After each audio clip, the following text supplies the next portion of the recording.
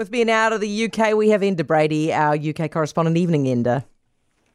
Hello, Heather. Good to speak to you again. How has the news of Sinéad O'Connor's passing been received?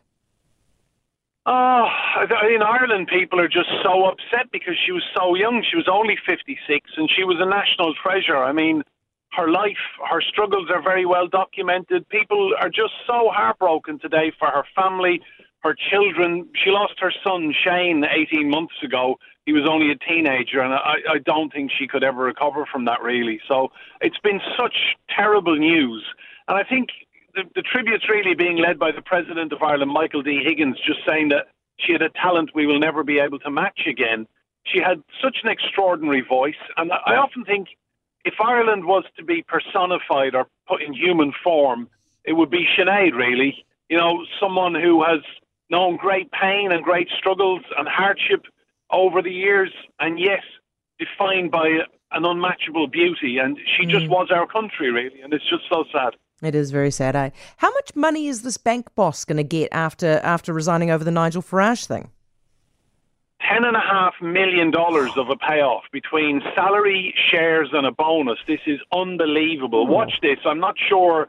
I'll be curious to see if this materialises, such is the level of anger. Now, whether people like Farage or loathe him, and it's a 50-50 split, really, Mr. Brexit, a lot of people feel that he did not deserve to have his bank account shut because of his political opinions. She briefed a BBC reporter. This is Alison Rose, the boss of NatWest, which owns Coutts.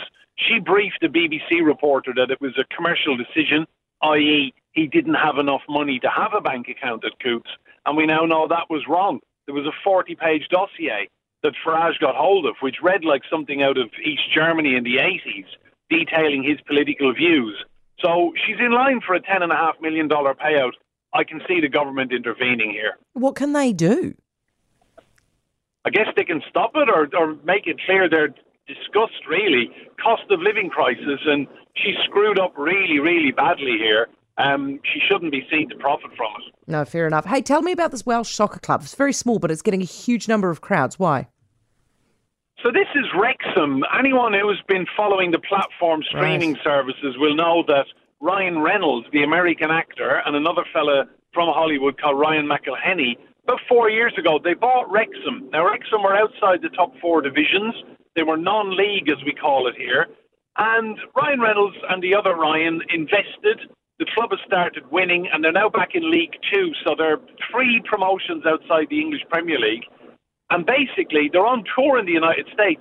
50,000 people turned up the other night to watch them play Chelsea. Now, as much as Chelsea were the big draw, Wrexham have a huge following in the States because of Ryan Reynolds and the streaming service and this documentary. If you're ever on the streaming services, check it out. It's called Welcome to Wrexham. Small town in Wales with a big love of its soccer team. And slowly, I think everyone's falling in love with Wrexham. Now, Enda, I've been told that you have some congratulations that I need to give you. You just landed yourself a show, did you? A TV show, Heather. Would you believe they're going to let me talk on the telly? I'm really excited, yeah. So it's a current affairs chat show. I've been doing a lot of work in Istanbul, and they've offered me my own chat show from their London studio. So it'll be on TRT World starting next week, and it's called Roundtable with Enda Brady. Oh, looking forward to it. We'll have to tune in. Enda, congratulations. Well done you. Enda Brady, our UK correspondent. For more from Heather Duplessis Allen Drive, listen live to News Talk ZB from 4 p.m. weekdays or follow the podcast on iHeartRadio.